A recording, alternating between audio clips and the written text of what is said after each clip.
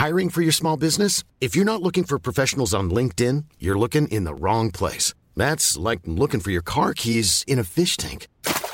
LinkedIn helps you hire professionals you can't find anywhere else, even those who aren't actively searching for a new job but might be open to the perfect role. In a given month, over 70% of LinkedIn users don't even visit other leading job sites. So start looking in the right place. With LinkedIn, you can hire professionals like a professional. Post your free job on linkedin.com/people today. There's never been a faster or easier way to start your weight loss journey than with PlushCare. PlushCare accepts most insurance plans and gives you online access to board-certified physicians who can prescribe FDA-approved weight loss medications like Wegovy and Zepbound for those who qualify. Take charge of your health and speak with a board-certified physician about a weight loss plan that's right for you. Get started today at plushcare.com/weight loss. That's plushcare.com/weight loss. plushcare.com/weight loss. Millions of people have lost weight with personalized plans from Noom. Like Evan, who can't stand salads and still lost 50 pounds. Salads generally for most people are the easy button, right? For me, that wasn't an option. I never really was a salad guy. That's just not who I am. But Noom worked for me. Get your personalized plan today at Noom.com. Real Noom user compensated to provide their story. In 4 weeks, the typical Noom user can expect to lose 1 to 2 pounds per week. Individual results may vary. The truth is the most convincing story that maps onto reality, and that's why the central narrative is falling apart. Right now in the United States, people should not be walking around with masks. We must see the central narrative for the fiction that it is. We are Americans. While elections are sometimes messy, this was a secure election. The founders began the fight for human liberty and self-governance, and it's up to us to finish the job. I tell you what, we are in a truth emergency right now. This is the end game.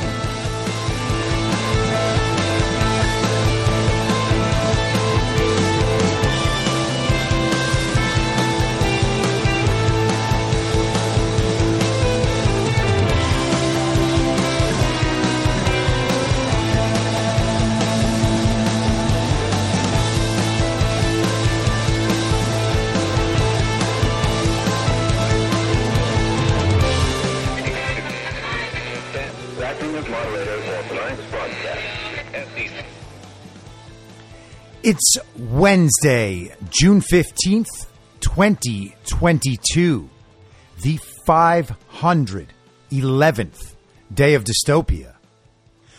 I'm your moderator, Chris Paul. Let's be reasonable.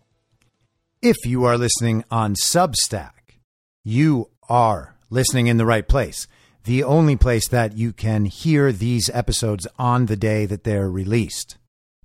If you are listening on another platform on a day that is not Wednesday, June 15th, 2022, and you're wondering why you are behind the times, what you need to do is go on over to Substack, sign up for a paid subscription. You can do that for as low as $5 a month or $50 for the entire year. That is literally less than a quarter per episode, and you will get immediate access to all the writing when I first post it as well. And of course, a huge thank you to all of you who have done that so far. You are making it possible for me to continue doing this show the way I like to do it, devoting as much time as I do to this entire process.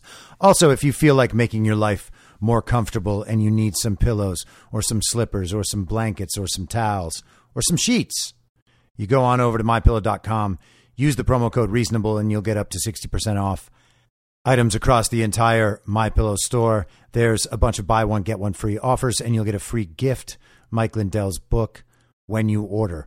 MyPillow.com, promo code reasonable. So another Wednesday episode means we just went through another Tuesday round of primaries around the country. There were a few notable races last night. Jim Marchant won in Nevada, and he will be the Republican candidate for Secretary of State there. He is a big proponent of fixing election fraud around this country, so that is a very positive development. Russell Fry beat Tom Rice in South Carolina. Tom Rice is a traitor to his country. He was one of the 10 rhinos who voted to impeach Donald Trump in the second fake impeachment, the one that happened after Donald Trump, quote unquote, stopped being president for his part in the very violent insurrection. He was shown the door. Nancy Mace, another South Carolina rhino, beat Katie Arrington so far, the same way that Brian Kemp and Brad Raffensperger won in Georgia, which is to say almost definitely as the result of fraud. And then Mayra Flores won a special election in Texas last night.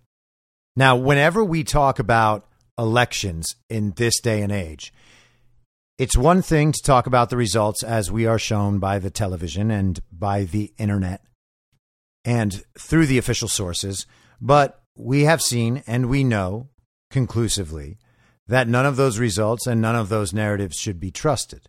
So they should be examined as if they are true and examined as if they are completely and totally false, which they very likely are. I have been saying this since the very beginning, since Glenn Youngkin was declared the winner in the Virginia governor's race last year. And it's times like these where you have to remember the great American film White Men Can't Jump and quote the great Rosie Perez when she said, "Sometimes when you win, you really lose. And sometimes when you lose, you really win.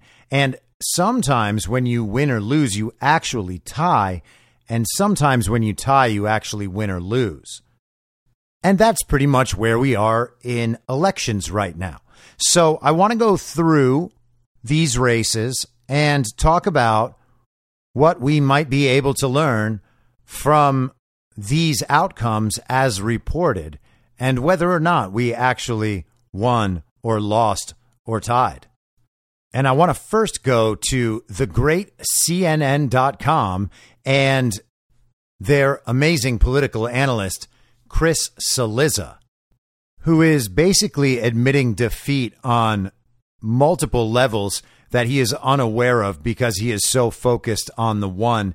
The headline of his article this morning was "Tuesday was a very bad political omen for Liz Cheney." Hey, Chris, perhaps no one in the CNN newsroom told you this, but this is supposed to be a big week for Liz Cheney. Liz Cheney is the star of the final season of Very Violent Insurrection, the J6 Spectacular. And she is one of the lead actors for this final season.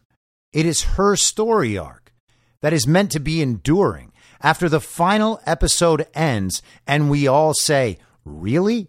That's how they decided to end it? Dexter just ends up at a lumber mill in the Pacific Northwest? No spoilers, no spoilers. But the episode ends and then we think, hey, what happened to that other character? Sure, the ending of this TV show was absolutely terrible and makes me question why I watched any of it to begin with.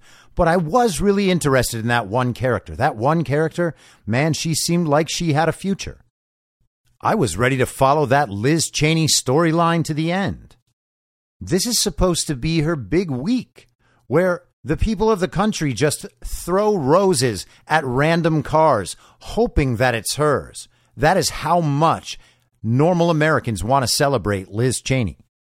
But the final season of Very Violent Insurrection, a J6 extravaganza, is not going as planned, and Liz Cheney's chances to have a spinoff launched all about her character are now really dwindling. And who would expect Chris Cillizza to be the guy that really twists that knife in?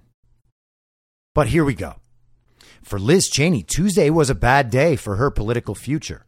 And right out the gate, we have an absolutely terribly written sentence. Hey, here you go, Chris. I'll help. Tuesday was a bad day for Liz Cheney's political future. That's how you write it. Not for Liz Cheney, Tuesday was a bad day for her political future, you idiot. How does he have a career as a professional writer? Well, he's prepared to say anything. South Carolina Rep. Tom Rice, who, like Cheney, was one of 10 House Republicans who voted to impeach Donald Trump in the wake of the January 6, 2021 riot at the U.S. Capitol, was crushed in a primary by State Rep. Russell Fry, who ran with the former president's endorsement. The impeacher was ousted without even a runoff. Trump posted on his social media website, Truth Social, "A great night. Hey, Chris, Truth Social is not just a website. It is an app. It is a social media platform. If you were a real journalist, you would go on there yourself so that you actually knew what the rest of the country was saying. You would recognize that the social media apps you use are all censored, and you can't get a sense of what the reality is for most of America by going to censored social media apps." Rice is the latest Republican to watch their political future disappear in the wake of their vote to impeach Trump. So I guess we're doing some strange pronoun thing here. Already, Representatives Kinzinger of Illinois, Katko of New York, Upton of Michigan, and Gonzalez of Ohio have announced their plans to retire at the end of this term, a decision forced on them, at least in part, on the negative reaction from their constituents to the impeachment vote. The 5 incumbents who remained on the ballot this year face decidedly uncertain futures. Washington GOP reps Dan Newhouse and Jamie Herrera Butler face Trump-endorsed challengers in their August 2nd primary fights. Ditto Michigan GOP Rep. Peter Meyer in the state's August 2nd primary. California Representative David Valadao is currently in second place in the 22nd congressional district in the state, where the top 2 vote-getters, regardless of party, move on to the general election following the June 7th primary. CNN has yet to project the second candidate who will advance in the race. Valadao is the only one of the 10 who did not face a Trump-backed opponent. Now let's pause on that for a second.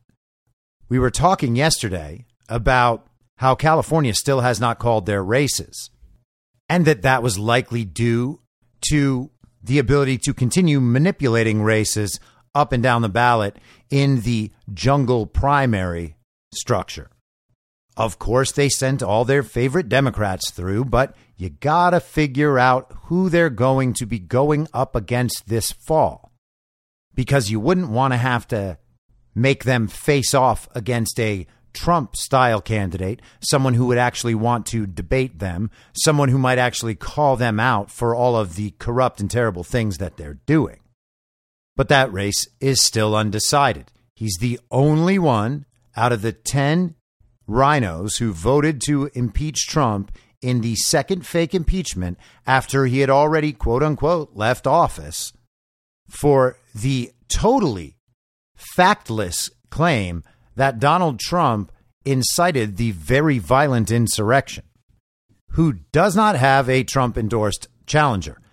And that's relatively unsurprising because we are told that California doesn't like MAGA. Obviously false. I was at a Trump rally in the fall of 2020 in Beverly Hills, and there were thousands of people there.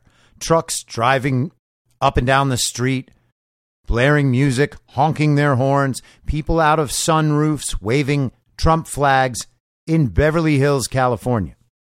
But I digress. We'll see how that goes. Regardless, 5 of the 10 impeachment traitors are already finished. But the race that has drawn the most attention and money from national Republicans and Trump is in Wyoming, where Cheney, the vice chair of the House Select Committee investigating January 6th, faces a Republican primary against Harriet Hageman, who has the former president's endorsement. Cheney's vote to impeach Trump has already cost her a slot in House Republican leadership. Trump has repeatedly attacked her, saying of Cheney at a recent rally for Hageman in Wyoming, "She's the face of the Washington swamp and the same failed foreign policy of the Clintons, Bushes, the Obamas, the Bidens, and the entire sick political establishment." Well, that's all correct. Rice's defeat sends a chilling message to Cheney and the other remaining members of the Trump 10. Why? Because aside from his vote to impeach Trump, he was a down-the-line conservative and committed backer of Trump's policies. Rice has a 92% score from Heritage Action, the conservative think tank. According to 538, Rice voted with the Trump agenda 94% of the time. 94%! Exclamation point. And we are all supposed to believe that that means he is a true principled conservative. His voting record is close enough to Trump's priorities based on the votes they analyzed to call him a staunch conservative. We're supposed to believe that. But here's the thing. We don't care if you vote with Trump about a bunch of things. We care if you vote with Trump about the right things. And most of all, we care that you vote based on principles, particularly the principle that you vote in a way your constituents understand and respect. Do you have to vote with your constituents every single time? Well, no, but you better be able to go out there and justify it and explain it based on something more substantive than what you saw on TV.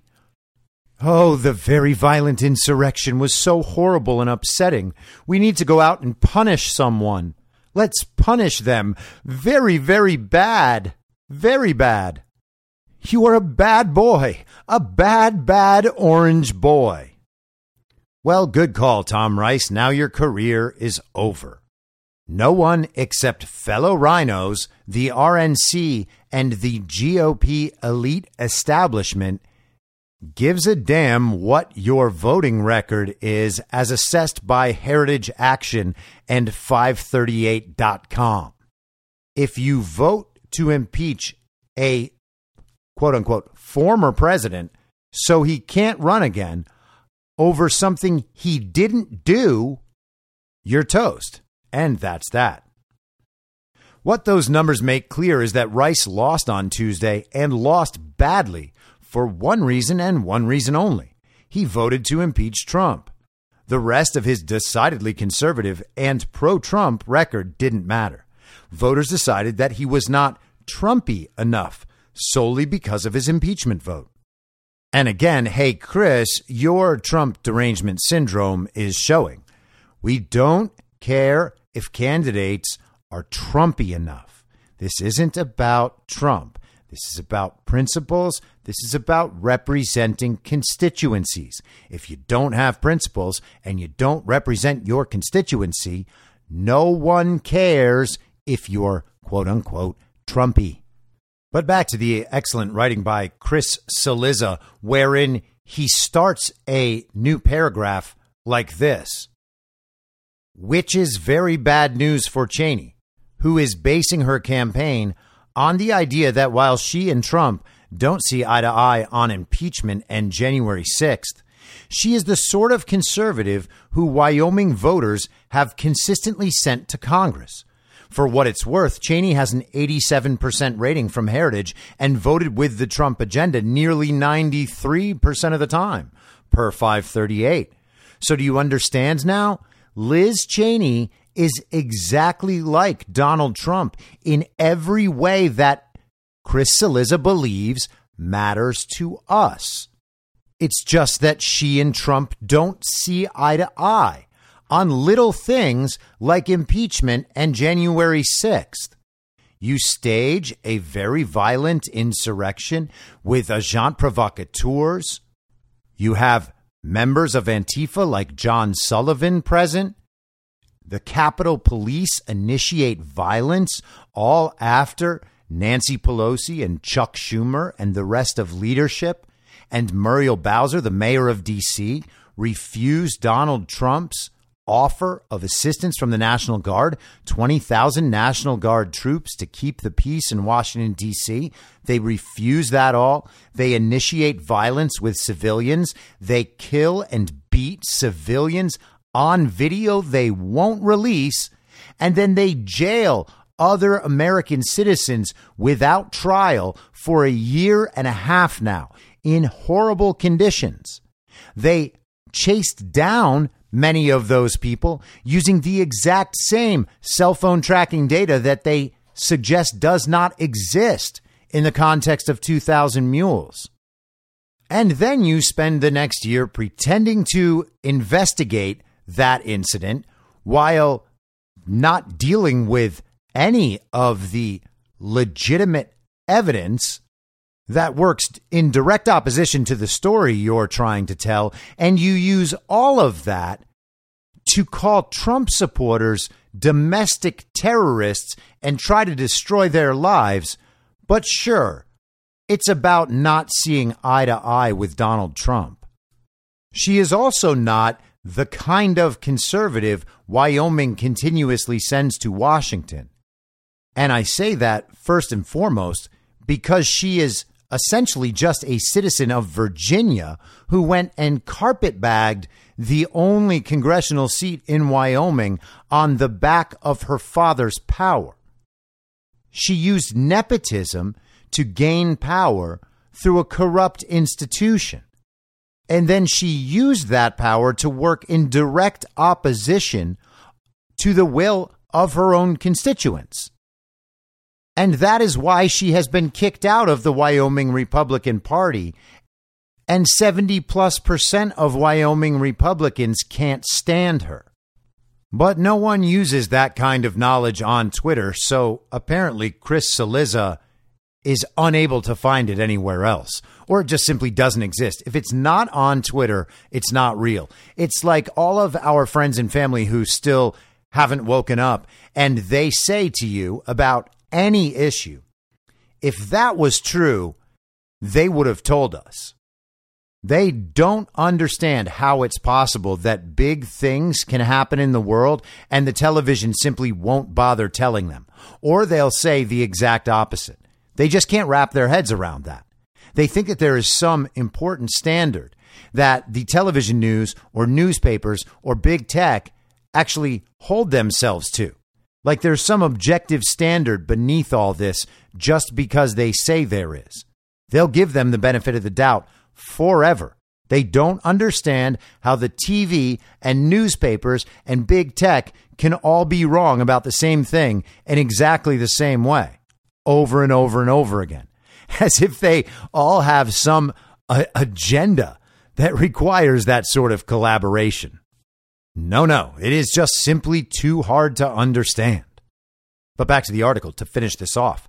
The simple fact is that, at least based on what we know, voting to impeach Trump over January 6th is totally disqualifying in the eyes of Republican voters. That doesn't mean that all of the remaining Trump 10 will lose, but it sure doesn't look good for them. So there we have the official story. The official story has now embraced the idea that people who voted for Trump's impeachment over that nonsense after Donald Trump wasn't even president anymore, so they say, are getting crushed in their elections. They are now accepting that direct link. If you voted for Trump's impeachment, you are gone. Now, that's in direct opposition to the narrative they keep pushing that Trump's endorsement is less and less meaningful, that Trump's endorsement is running out of power as this year progresses, that Republicans are actually gravitating toward the center because, and we're going to be told this quite a lot, what they need is to begin appealing to some more centrist Democrats who are frustrated with Joe Biden as we move toward the general election. And if they can sell that notion on a semi-effective basis, then they have a narrative that allows them to shove a bunch of rhinos back into the Congress and the Senate and just wipe their hands and say, oh, wow, the GOP, they really had a great year. Thank goodness we have all these rhinos. And what do we get? More uniparty politics. So, South Carolina, story one. The Trump candidate wins over someone who voted to impeach Trump. What is our takeaway? What do they want us to believe? They want us to believe that that impeachment vote is powerful enough for Trump-endorsed candidates to win on all by itself. And since we already understand that and know that, we accept that rationale and we don't look any more deeply at the race itself. We say, yep, that's a win. We knew we had that one. And therefore, what?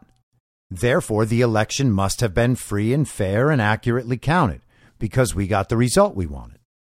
And we say, oh, well, South Carolina has no fraud. Would you look at that? That's so great. South Carolina runs free and fair elections, and now we don't have to talk about election fraud, even though in the same state, Nancy Mace just beat Katie Arrington, a Trump-endorsed candidate. Is Nancy Mace that popular? Of course not.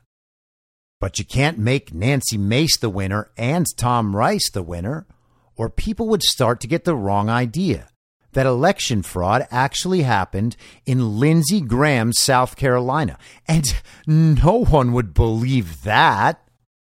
Lindsey Graham is such a strong MAGA Republican. Lindsey Graham couldn't have stayed in office for 4 decades based on election fraud. I mean, sure, he's corrupt and as compromised as any politician in the country.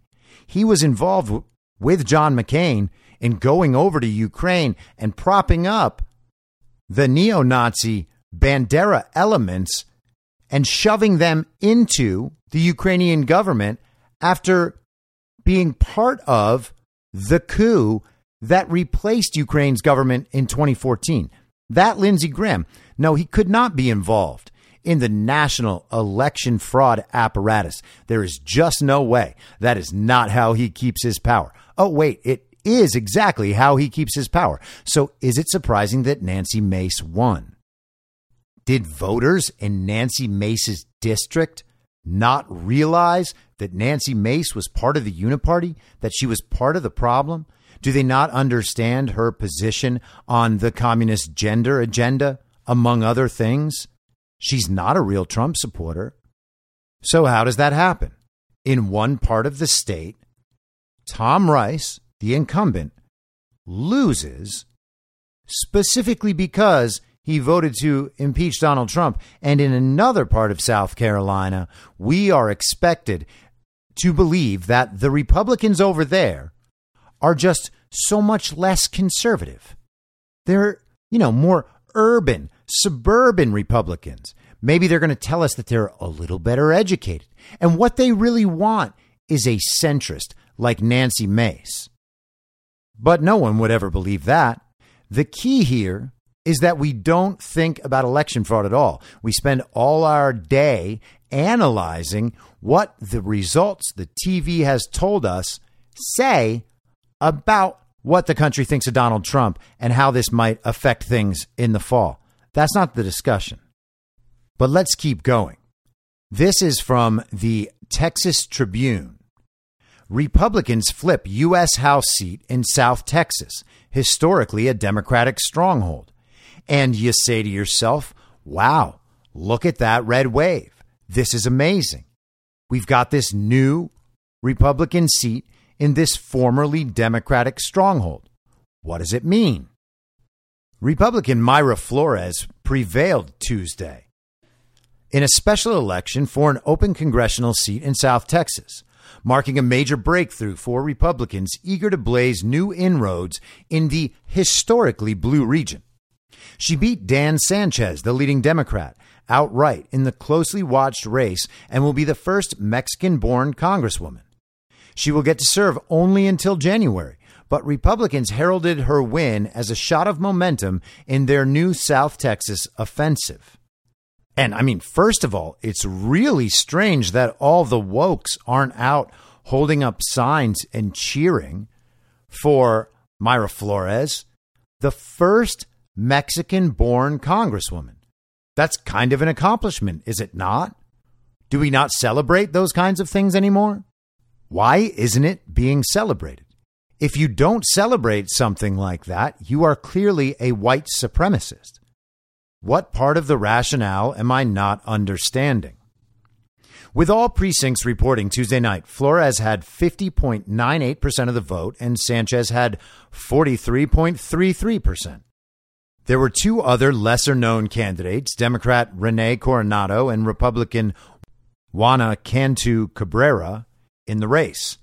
Sanchez is a Harlingen lawyer and former Cameron County commissioner, while Flores, a respiratory therapist, is the Republican nominee for the seat in November. Speaking a little after 9:30 p.m., Flores declared victory and said her campaign took no one for granted. For over 100 years, we have been taken for granted, she said at her election night party in San Benito. I will show you what real representation looks like. I will represent all people. Sanchez conceded in a statement that pointed the finger at national Democrats for not doing enough to defend the seat. They had argued the race was not worth the investment. Based on the results, we came up short tonight, despite being outspent by millions of dollars from out-of-state interests and the entire Republican machine, he said. Too many factors were against us, including little to no support from the National Democratic Party and the Democratic Congressional Campaign Committee. So the incumbent Democrat is saying that the party did not invest in this election, did not invest in him, and that is why he lost. Now, looking at how elections were funded in 2020 using Mark Zuckerberg's $3 or $4 or $500 million, depending on the estimate and depending on whether or not you take Georgia's 2021 runoff into account, one wonders what Democratic election money would get spent on here. Are we to pretend that this was an advertising issue? The citizens there in South Texas just didn't have enough exposure to the incumbent congressman. They didn't know where each candidate stood on the issues. There wasn't enough advertising for Dan Sanchez. Or should we take that to mean that they did not turn on the election fraud machine? The special election was called to finish the term of former U.S. Representative Philemon Vela, Democrat from Brownsville, who resigned in March to work for the lobbying firm Aiken Gump. So a Democrat holding the seat knew that his prospects for re-election were so awful that he didn't even bother finishing the term. That is how bad things are for Democrats in South Texas, as the illegitimate Biden regime allows an open border where a full-fledged slave trade is being operated. The citizens of South Texas know that, and they know who to assign the blame to for that. The special election was unique in that it was held under the previous lines of the 34th District, which President Joe Biden won by only 4 percentage points.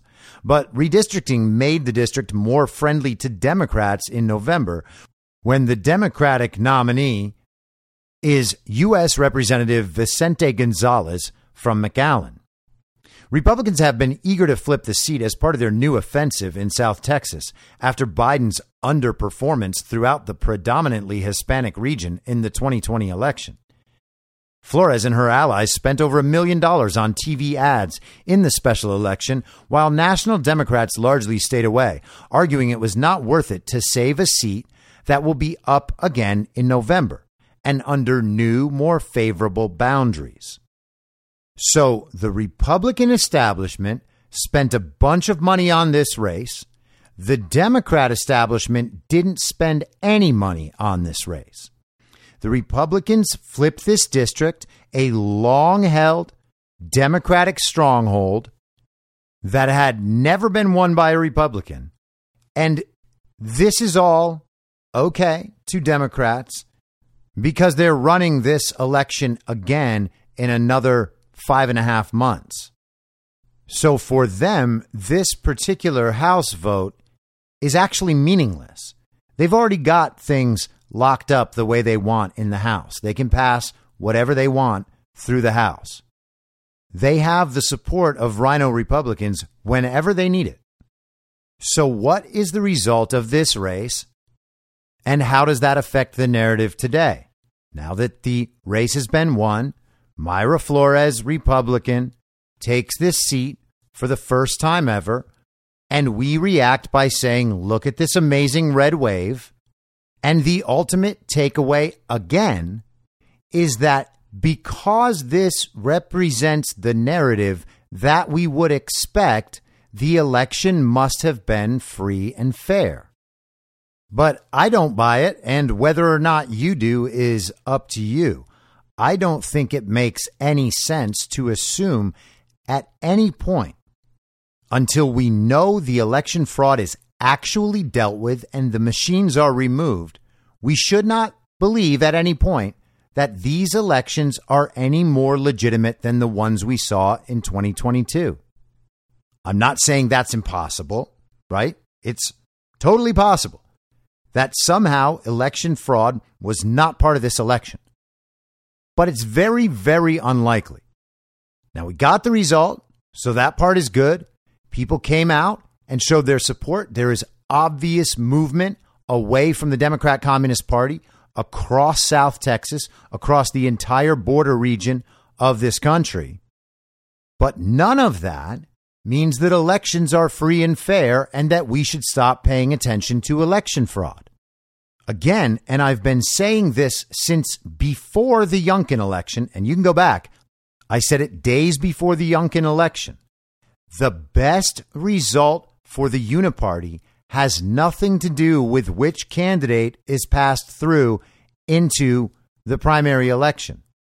The Uniparty is willing to take some hits here and there on that because they're trying to preserve what's underneath all that. And what's underneath all that is the election fraud apparatus that allows the Uniparty to retain control decade after decade after decade.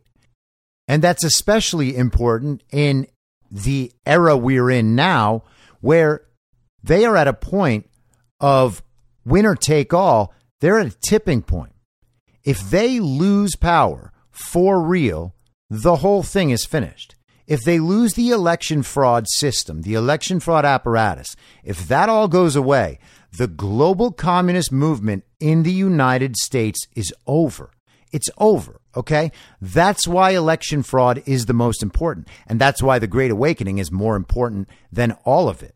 Once people understand our elections have been perpetually stolen and the people making these decisions for us are not legitimate and have not been legitimate, that is when the country rises up to make serious change and never allows any of these people to get back in this position again. We need to totally reject the Uniparty. We need to totally reject the global communist agenda. Their primary tools of keeping that in place are the propaganda and censorship regime, as represented best by Twitter, and the election fraud apparatus. They cannot maintain any power without those things. And I talk about this a lot, but this really is the crux of the issue. It's funny, an attorney friend of mine who I am in constant contact with, she is an incredible researcher, and we both share the obsession of figuring out where this global corruption all leads and where it all ends.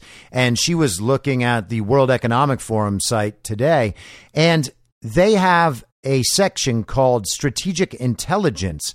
And she sent me a little screenshot from that section where they have under key issues the new decision maker. And it says, the average citizen is being given more decision-making power, though that may not always be a good thing. That is the World Economic Forum's perspective on the average citizen and their role in determining their own future. The World Economic Forum knows that the average citizen does not agree with the global communist agenda and the technocratic agenda. They don't want to own nothing and be happy. They don't want a world without borders and constant open immigration. They don't want a slave trade on the southern border of the United States, for instance. They don't want to be chipped. They don't want to have vaccine cards and QR codes. They don't want social credit scores. And the World Economic Forum actually does understand that. Again, they are concerned that the average citizen has more decision-making power. And what does it mean to be an average citizen? Well, if we're talking about the average citizen, that in this context means most people. They are literally admitting that most people are gaining political power at the expense of the political power of the elite as represented by the World Economic Forum. This is them saying that. It's not me interpreting, it's them saying. Average citizen.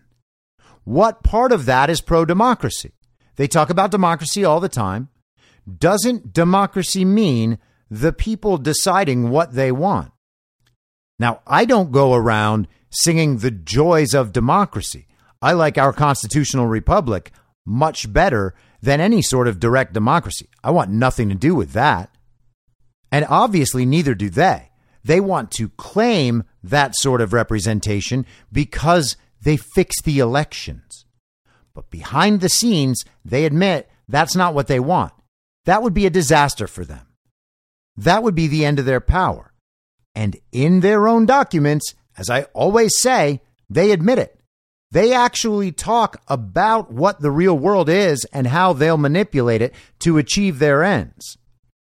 And if you strip away all of the nonsense of their political philosophy and the terrible, ridiculous goals they're trying to achieve, there are truths underlying that can be gleaned from looking at their plans. And this is one of them. And if you're not pro-democracy, if you're not in favor of the decision-making power of the average citizen, why would anyone believe that you're concerned with free and fair elections? It makes no sense. But let's take it a step further. We know which politicians and which organizations in our country are aligned with the World Economic Forum's agenda. We know that they are partners of the World Economic Forum, and we know that the World Economic Forum's code of conduct means that you cannot speak against the World Economic Forum or its priorities in public. So not only are all of these politicians aligned with the World Economic Forum's agenda, they are completely captured by it. And not only are they all aligned with the World Economic Forum, they all claim that the election of 2020 was very safe and very secure, the freest and fairest and safest and securest election of all time, and they're all lined up against Donald Trump. Well, how does that happen? And how is it that they are all concerned about an increase in the decision-making power of the average citizen? This is why they are opposed to any leader of any nation that tries to preserve his or her nation's sovereignty, in favor of nationalism, in favor of populism. You can read it in their own documents. But we are the threat to democracy? We are the threat to self-governance? Of course not. In that same section of the World Economic Forum website, they write this: the Brexit vote in the United Kingdom also demonstrated that direct democracy can be misused. You got that? Brexit was a misuse of direct democracy, according to the World Economic Forum. So we know that they don't care what the citizens want. And when you understand that, then the thing to think about is, under what conditions will they give the citizens what they want? Well, the only condition where people in this kind of power, with this kind of agenda, these kinds of motivations, and a total lack of caring for what average citizens actually want, would nonetheless give the citizens what they actually want, the only condition is that they would get something more important that they want, which makes it worth the expense of giving the citizens what they want. Or, how they usually play it, is giving the citizens the illusion of having gotten what they wanted. And the hidden, corrupt, criminal power structure keeps advancing forward. So you apply that to these elections and think about, Why did we get the results we got last night? Apart from the actual voting numbers, forget about those. We have no way immediately the day after of knowing the accuracy or any manipulations here. But people are working on it, and within the next days or weeks, we will understand how these things happened. But what we can know and what we can pull from all this, the truth that we are able to get from what the television has told us, is what they would like us to believe. And what they would like us to believe above all else is that the elections are free and fair, and we should all stop looking, stop talking about it, stop talking about 2,000 mules. We can't have another very violent insurrection. The TV has told us that 1,000 times. Be happy with your little 5.5-month congressional seat before we take it right back from you. Be happy that you took out one of the impeachment guys. Look at that. You got what you wanted. We gave you what you wanted. Now you need to understand that you got what you wanted, which means everything works. But what did they get on their end of the deal? They got Nancy Mace, and they got the narrative that all these elections were safe and secure. And I really and truly appreciate my friends in this broader movement who are pushing the red wave, making sure that everyone goes out and votes. There are parts of that mindset and that perspective that are correct and that I agree with. I appreciate all of them. I think that they are doing their patriotic best to steer people the right way.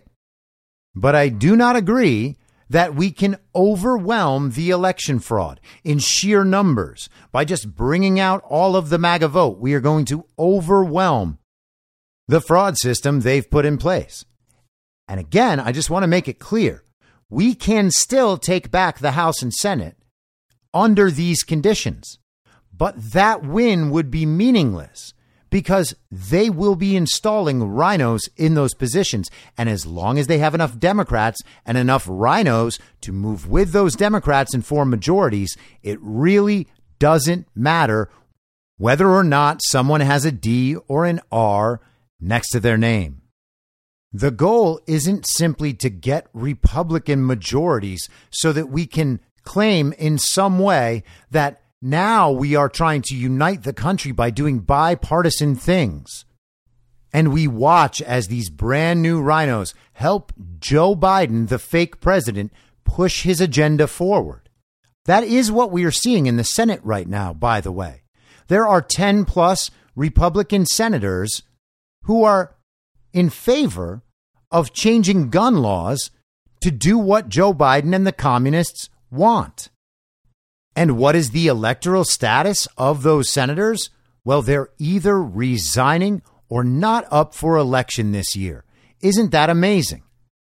Mitch McConnell, the master of Senate machinations, has figured out which of his little pawns he can move over to the D side who won't be hurt by voting in direct opposition to not only the Constitution, but to the wishes of everyone who supports them.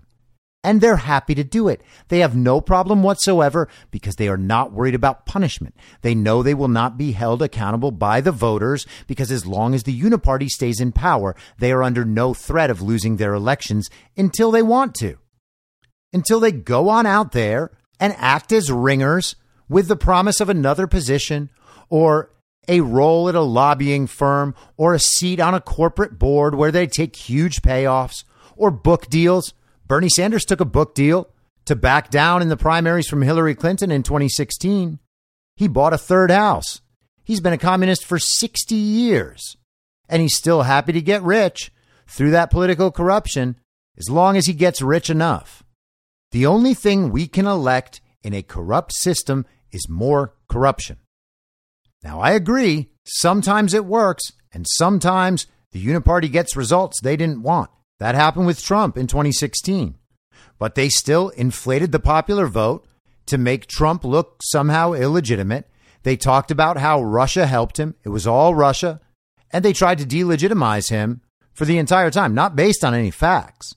Now, I am also saying that politicians who the television tells us have won are illegitimate. I am saying the same thing they are saying. I just have facts to back it up. And I have a complete picture of the power structure that puts those illegitimate politicians in office.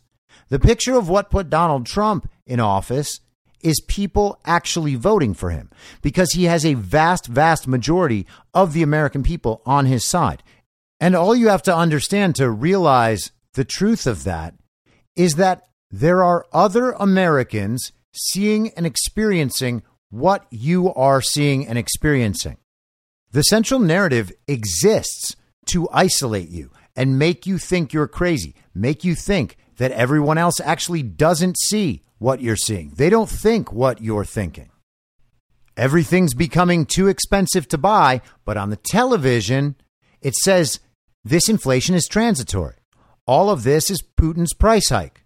So you imagine that your experience of running out of money is not the nation's experience. It's just yours. It's only happening to you. In fact, you're a loser because it's happening to you. You should have prepared better.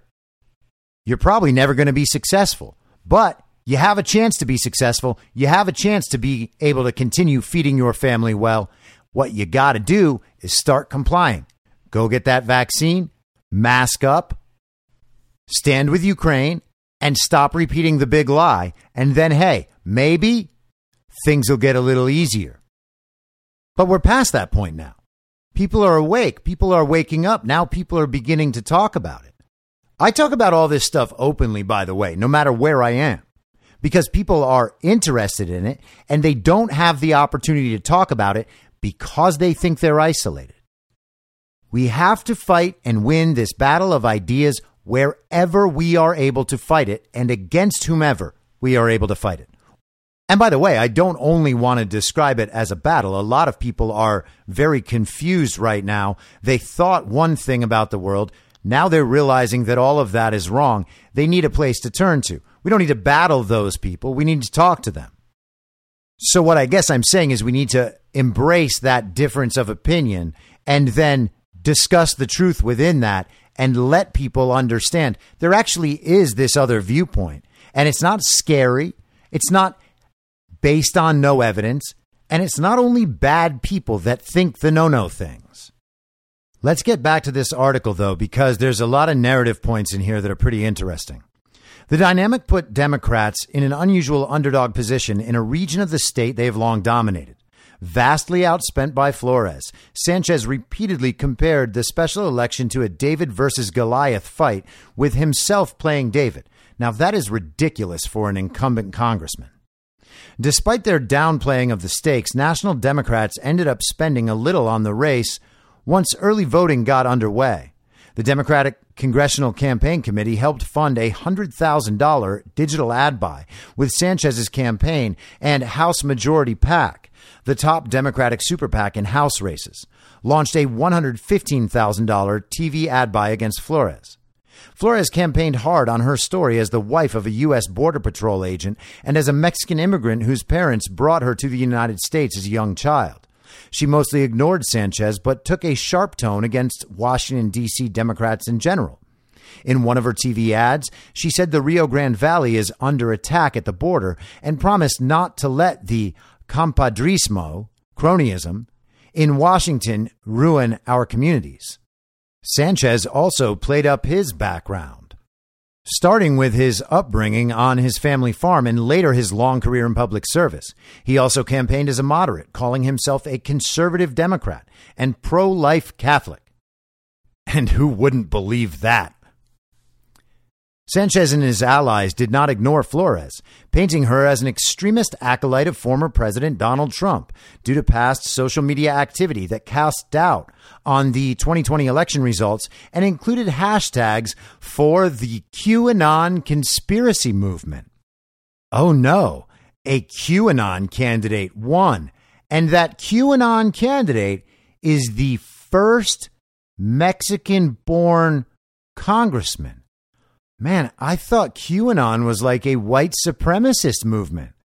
This is so weird. It's so hard to understand. It's almost like the central narrative doesn't make sense. And when something doesn't make sense all the time, it's usually a pretty good indication that none of it's true. Flores had the backing of top Texas Republicans, including Governor Greg Abbott and U.S. Senator Ted Cruz, while Sanchez's biggest supporters among elected officials were Gonzalez and Vela. His biggest endorsements were from the person that used to hold the seat and quit, and the person who's the candidate for the redrawn district in the fall. Got it. Both Flores and Sanchez were endorsed by their respective state party chairs and vice chairs. But Flores had virtually all the advantages throughout the special election, especially when it came to fundraising. On the only campaign finance report of the special election, she reported $752,000 in contributions compared to $46,000 for Sanchez. Isn't it incredible that they paint her as this semi-establishment figure, but also QAnon? The Republican National Party supported her. She has $750,000 in campaign contributions. We're supposed to believe that that is an enormous amount, compared to $46,000 for the other candidate. So we are expected to believe that it was the elites, the corporate backers, the establishment throwing all that money into her race, the QAnon candidate that she is. It couldn't have possibly been raising money in her local community because she is overwhelmingly supported compared to the Democrat communist she's up against. It couldn't be that. On Tuesday night, Flores most notably carried Cameron County, the most populous county in the district and a longtime Democratic stronghold along the Mexican border. She defeated Sanchez there by about a percentage point after Biden carried the county by 13 points in 2020. National GOP groups were jubilant about Flores' win Tuesday night, especially as they pushed to retake the House majority in November. The chair of the National Republican Congressional Committee, U.S. Rep. Tom Emmer of Minnesota, said in a statement that the race was a referendum on Democrats' reckless policies that created a border crisis, led to record high inflation, and sent gas prices soaring. And yes, it could be partially that. But is that all it was? No. People are not only upset about the issues the GOP establishment is also upset about, though you can tell an establishment figure because those are the only things they will talk about, and they'll say them over and over and over and over and over again.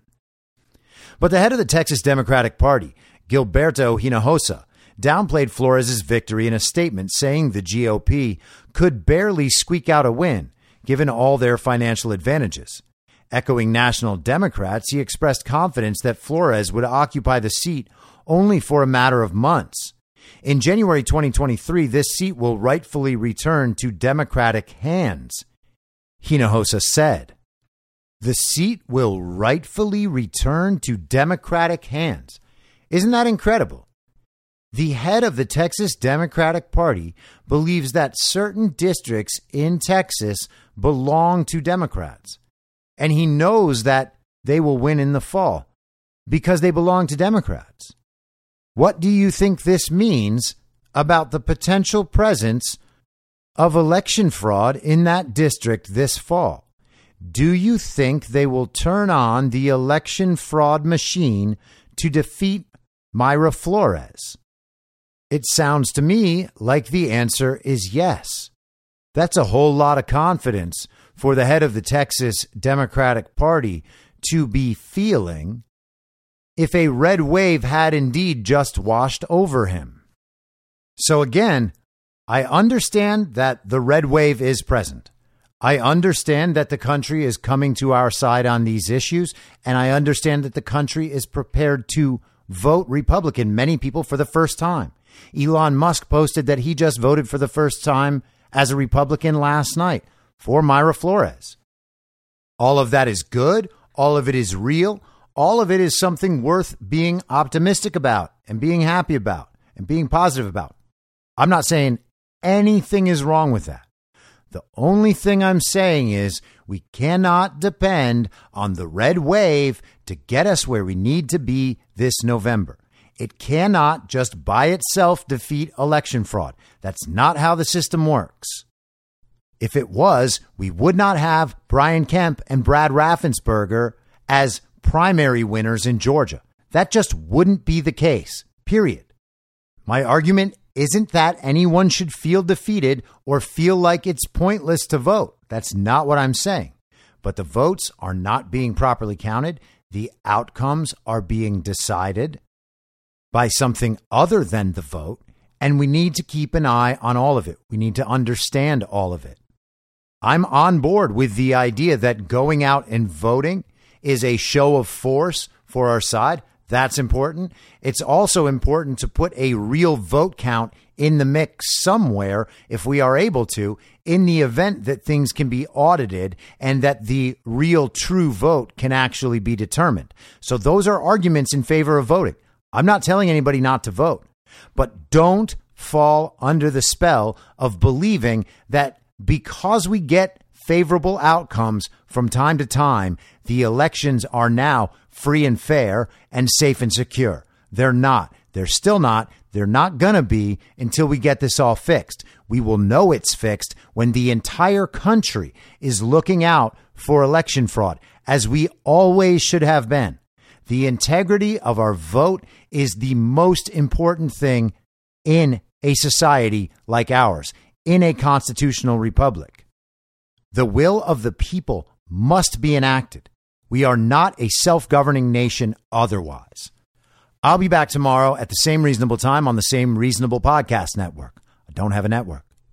Masks and lockdowns don't work. They lied to you about a pandemic, and Joe Biden will never be president.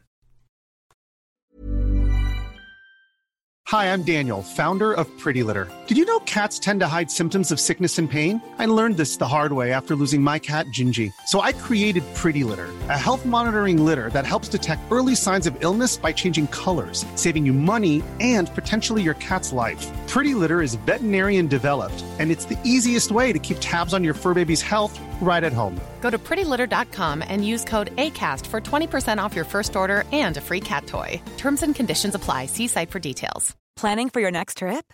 Elevate your travel style with Quince. Quince has all the jet-setting essentials you'll want for your next getaway, like European linen, premium luggage options, buttery soft Italian leather bags, and so much more. And is all priced at 50 to 80% less than similar brands. Plus, Quince only works with factories that use safe and ethical manufacturing practices. Pack your bags with high-quality essentials you'll be wearing for vacations to come with Quince. Go to quince.com/pack for free shipping and 365-day returns. Imagine the softest sheets you've ever felt. Now imagine them getting even softer over time. That's what you'll feel with Boll & Branch's organic cotton sheets. In a recent customer survey, 96% replied that Boll & Branch sheets get softer with every wash. Start getting your best night's sleep in these sheets that get softer and softer for years to come. Try their sheets with a 30-night guarantee. Plus, get 15% off your first order at bollandbranch.com. Code BUTTERY. Exclusions apply. See site for details. In my mind, that's the end game. Thanks for listening. If you'd like to follow what I'm reading and thinking throughout the day, you can do that by downloading the Telegram Messenger app and going to t.me/I'm your moderator. On social media, you can follow me on Truth Social, Getter, and Gab at I'm your moderator. I also have channels on Rumble and BitChute. If you'd like to follow the writing, you can find me at imyourmoderator.substack.com.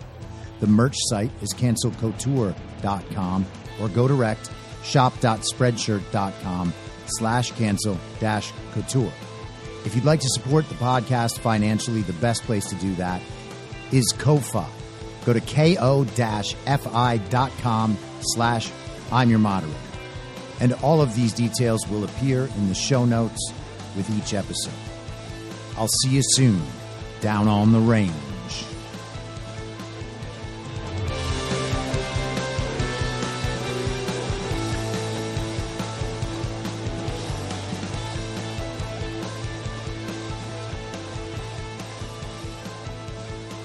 It's